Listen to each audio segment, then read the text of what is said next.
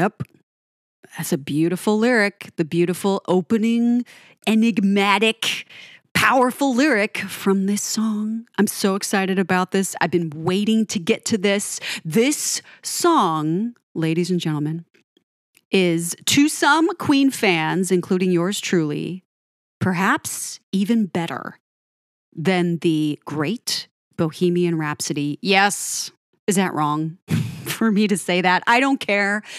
This song is what made me realize just how amazing this album is. It's what made me realize how amazing this track is on a very fast, intense run. Man, when I first started listening to this on my runs, it was life-changing. I ran faster.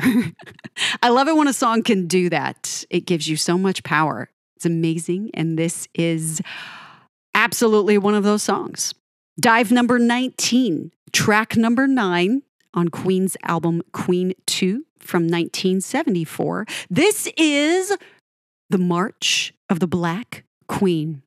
It gets a lot of love from the fan base. If you are on the Queen subreddit, you know a lot of people love this song. It's interesting. I see a lot of people talk about it on the fan side, but I don't read a lot from the critic side. Even in current publications, there's just not a lot written about this song. And it's surprising because it's complex. It's all over the place, more than almost any other track before it. So many layers, so many sounds, so many things going on in the left, in the right, in the front, in the back, on the top, on the bottom, all the guitars. I mean, they wore the tape out when they recorded this. All of the guys joke about it like, yeah, we kind of went a little over the top on this one. Oh, they knew what they were doing and they loved it. And this is one of my favorite songs from the guys. It's just absolutely amazing. The March of the Black Queen. Yep. Very progressive, heavy, glam rock. I cannot come up with enough genre descriptors for this song because it encompasses so many different twists and turns, very characteristic of Freddie's writing. Yes, we are almost at the end of the second side or the black side of the Queen 2 album. If you remember, the first side is the white side, which is mostly Brian's compositions, a little bit more subdued, a little bit softer, a little bit less intense. And here it's all dark, enigmatic, fantastical Freddie at his finest. This was potentially written as early as 1969, maybe, in its start. Freddie talked about this song occasionally, that he was working on it for a very long time, even before Queen was in the picture. It made me think of like Tolkien and how he would pick at his Lord of the Rings stories for years and years and years until anything was published. And suddenly this brilliance is out there for all to take in and absorb. And this is a song very much like that. Yeah, I honestly, this is right on par with, if not better than Bohemian Rhapsody because of its intensity, right? Bo Rap has some moments that are rousing and amazing and, of course, jaw-dropping, but this is just so much going on. It's so busy, almost consistently busy through the entire thing. There's only a moment here or there where we take a breather, we take a pause. But I can't wait to go through this song in detail. Because you guys, it's going to take a long time. We got over 6 minutes to get through of song. And it's so packed with amazing arrangements. Okay, here we go. 114 BPM. So it's not too fast. It has a little bit of flex in the tempo, but generally we're at about 114, which is pretty standard. Time signature. Very cool. We have standard 4/4, but there is a moment where we have both 8/8 and 12/8 happening at the same time. This is called polyrhythmic.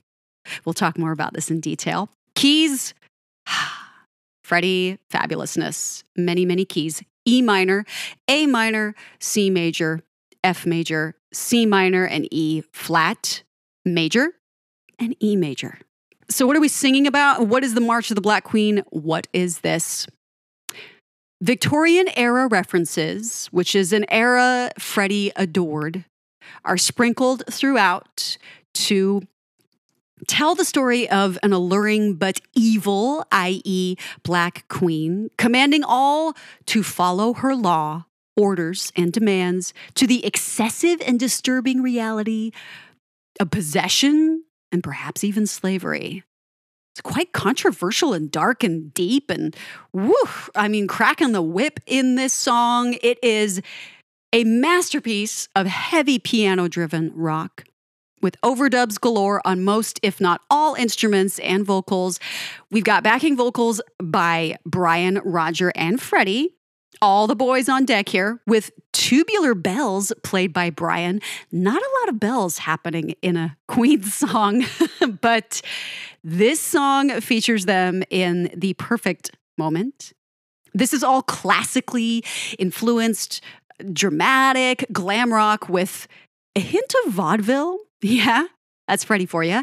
Unrelenting drums, countless surrounding vocal harmonies, aggressive lyrics, and surprisingly contrasted rhythms make this lengthy song feel much shorter than it is. It's an amazing and impressive number with complexity that rivals any other Queen track, including, the great Bo Rap. We've got 24 to 30 different chords used in the song with all the 12 chromatic notes involved as roots. I want to talk a little bit about this so you guys understand.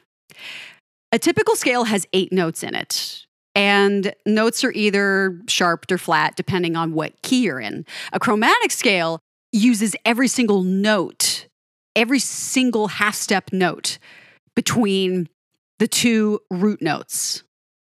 Does that make sense? So instead of using the assigned notes in that particular key, it hits on every single note, whether it's an accidental or actually part of that scale in that key.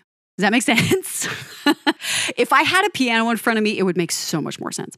But one of these days, I'll go into more detail. Maybe I'll do a whole dive about that. Anyway, yes, we've got an incredible use of chords and notes in this song.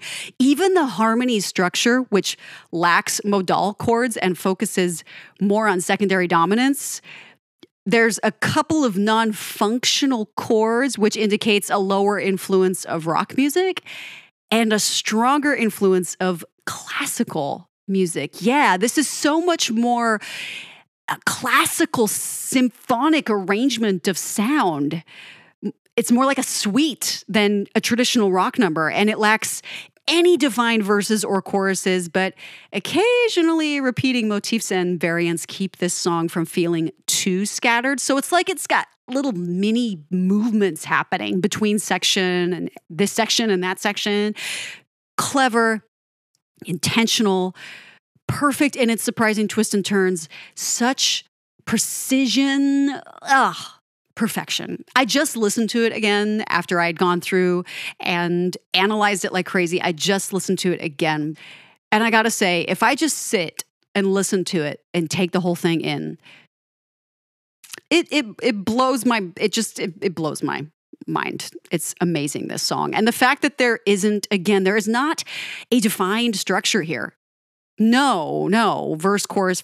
We're not doing that. We're doing part 1, link 1, part 2, solo 1, part 3, solo 2. I mean, it's insane, but it works because it's Queen. The band talked about this song a little bit from time to time. In a 1974 interview with Melody Maker, Freddie, who, had been working on this song even before Queen was around, said, quote, "The song took me ages to complete. I wanted to give it everything, to be self-indulgent or whatever." I love it. I love it. Self-indulgent or whatever. That's awesome, Freddie. John Deacon described it as a long 6-minute track, saying, quote, "We spent ages and ages rehearsing this one. Not very easy at all, I can assure you," unquote. And later, Brian said, quote, "The March of the Black Queen has a lot of textured work with the intricate harmonies, the guitar harmonies, and stuff. The precursor of Bohemian Rhapsody in many ways. See? Even the guys knew that this brilliance was only leading up to what would be Bohemian Rhapsody, which, yeah, Bohemian Rhapsody is much more composed. It's much more polished. This is kind of more in the vein of things like Great King Rat from their debut, which seems a little bit more chaotic, a little bit more hectic. Yes, it's absolutely brilliant. Yes, it works. Yes, it's affecting. Yes, it's evocative. It's impressive. It's all those things. But we know by now, going through these tracks chronologically and feeling, hearing, witnessing this evolution of their sound, they're capable of reeling it in. They're not doing that here. It's all out, guns blazing, we're going for it, busting through the ceiling, and more. Now, as far as performances that were live, I am very sad to say that only the final verse was ever occasionally performed live as part of a medley, usually towards the end of a medley. Such a shame. But really, the sheer complexity and the massive amount of overdubs made this impossible to reproduce live, at least effectively. Another interesting thing I found, the piano intro, which is very classical in its sound, is only known to have been played live once at Providence Civic Center on the 14th of November in 1978. 1978! This is like jazz era, way after this album came out. So very interesting that they chose to perform it. And I think, if memory serves, the comments I read on that were, Freddie may have played it only because a fan was screaming out about it. So nice of you, Freddie. But really, guys, I wish we'd had more of this live. Oh, how I wish. In fact, you know what they should do? When they start touring again with Adam, they need to bring a full orchestra with them and make a whole arrangement with this song with riffs and scales and trills. I want the whole thing. Just give it to me, huge, like full symphony orchestra, brass and everything. I want it all. And I want it now. Yes, I want it all. Fun facts. This multifaceted composition, the band's second longest at 6 minutes and 34 seconds, is one of two Queen songs, the other one being the fabulous Bo Rap, to contain polyrhythm or polymeter, which is two different time signatures simultaneously. We talked about that earlier. We got 8/8 and 12/8. This is extremely rare for any kind of popular music or rock music. Let's talk about these time signatures. I didn't even think about the fact that you might be going, what does that even mean? So the first number in a time signature is how many beats are in a measure in the music.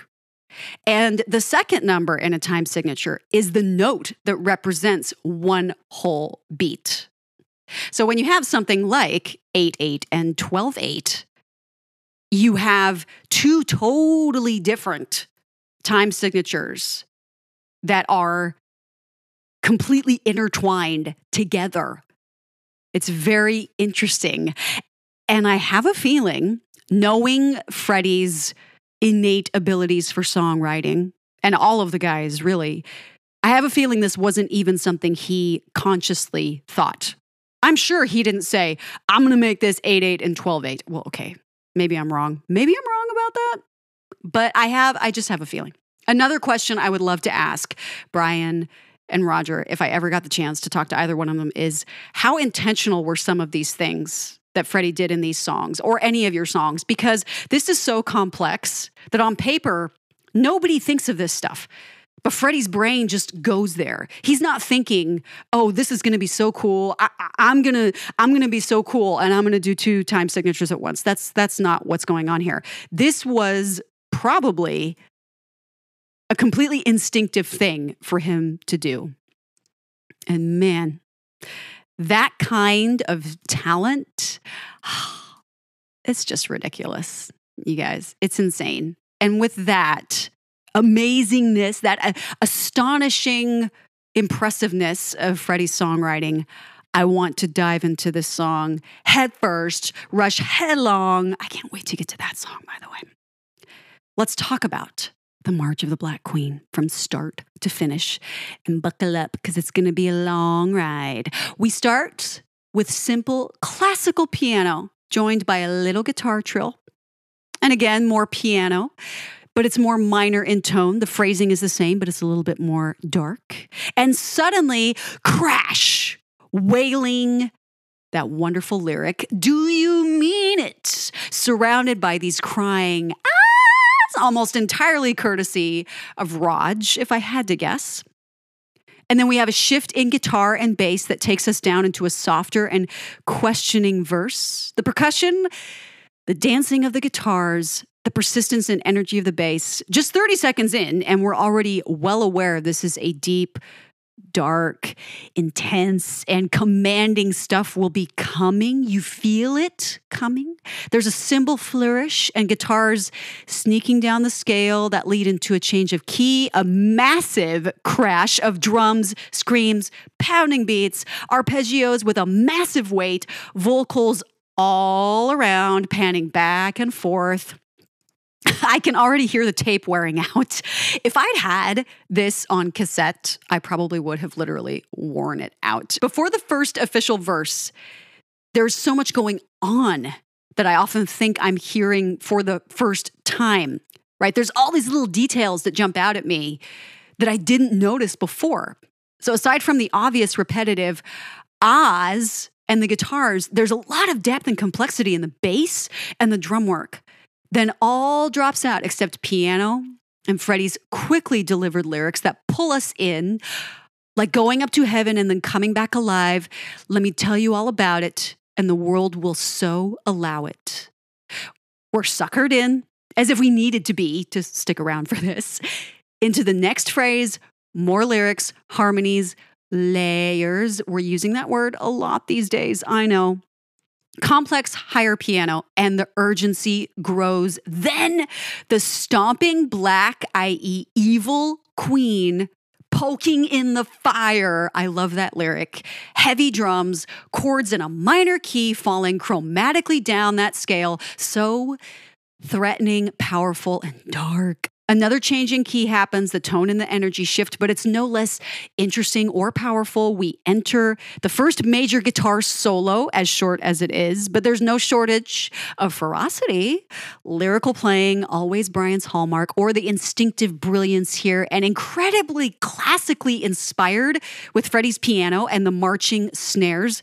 This is one of my favorite moments in the whole song.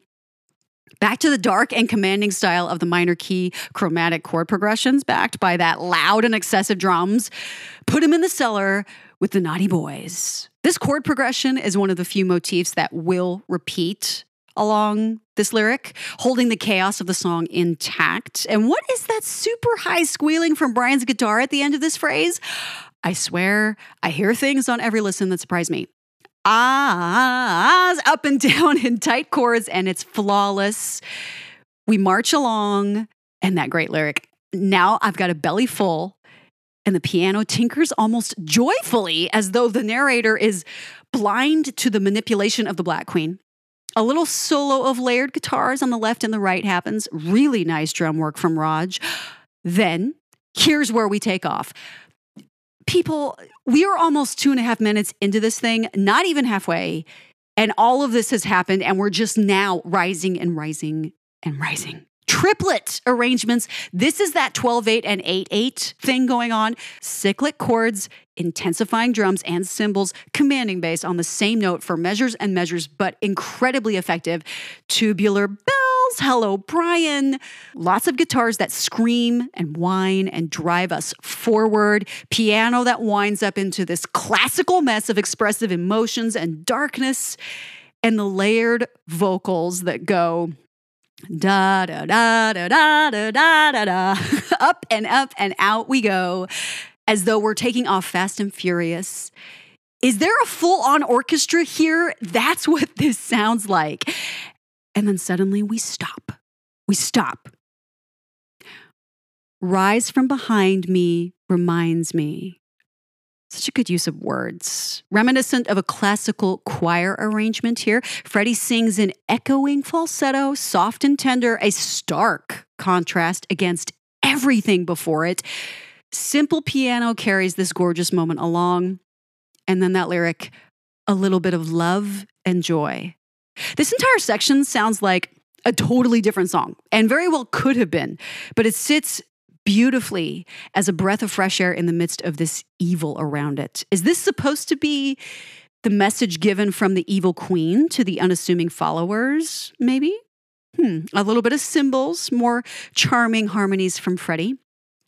And a section that's almost entirely classical, almost Baroque inspired, with some trills, accidentals, and key changes, and all of that. And with a final crash, layered vocals that clash but stun and amaze. We're back to the darkness and arrive at what feels like the climax with a more traditional rock arrangement. Here's those wonderful lyrics. I reign with my left hand. I rule with my right. This is the moment I run faster. I've got the power. Those lyrics. And we've got Roger leading for a brief moment as a vocalist as John's bass bounces up and down the scale in a surprising shift. Roger sings, my life is in your hands, I foe and I fie. How do the guys do this? There's guitars, bass, piano, drums, vocals, all culminating in this beautifully chaotic, but full of intent, absolutely precise arrangement. A fabulous drum riff and cymbals and trills that take us into the fall down after the climax. The vaguely familiar chromatic chord progression falling down the minor scale. We skip into a bouncing classical march with Brian's guitars, very reminiscent of Procession's tone. Thoughtful harmony vocals, a bit of piano and guitar, and of course that foundational bass slow us down into a ballad-like moment before, surprisingly, vaudeville for a brief moment, and we're back to a musical moment stuck somewhere between the earlier verses. Everyone, every instrument at full blast, vocals on overdrive, harmonies all over everywhere, rising, intensifying, and just like that. For now, it literally stops because it goes right into the next song, which is also fantastic, but entirely different in style. So we'll get to that one next time. That was fun. I feel like I got a workout talking about the March of the Black Queen. And I wish I could tell you to go check out a live recording of the whole thing, but that is not to be found, doesn't exist. To be a fly on the wall during those recording sessions for this song, I can just imagine the guys arguing about who's playing what and what riff are we on and what section is this, and Freddie, what are you doing? And because we know that when Freddie was writing Bohemian Rhapsody, the guys trusted him. I mean, you have to at that point. You've been together for years playing. But wouldn't you be like, what is this? Okay. Oh, well, that's the brilliance of it. They knew they could trust each other as songwriters, as musicians, as performers. And we end up with absolute brilliance like this. Ladies and gentlemen, the March of the Black Queen. Go and check it out. Have a listen. Work out hard and fast. You won't be able to do anything but work out your hardest listening to this. Seriously, you'll be done with it 6.5 minutes in and be like, I just burned 1,000 calories. Okay, maybe not that many, but wishful thinking, right? Go out and enjoy the March of the Black Queen. I'll be back next time. Keep yourselves alive and have a fantastic shiny day.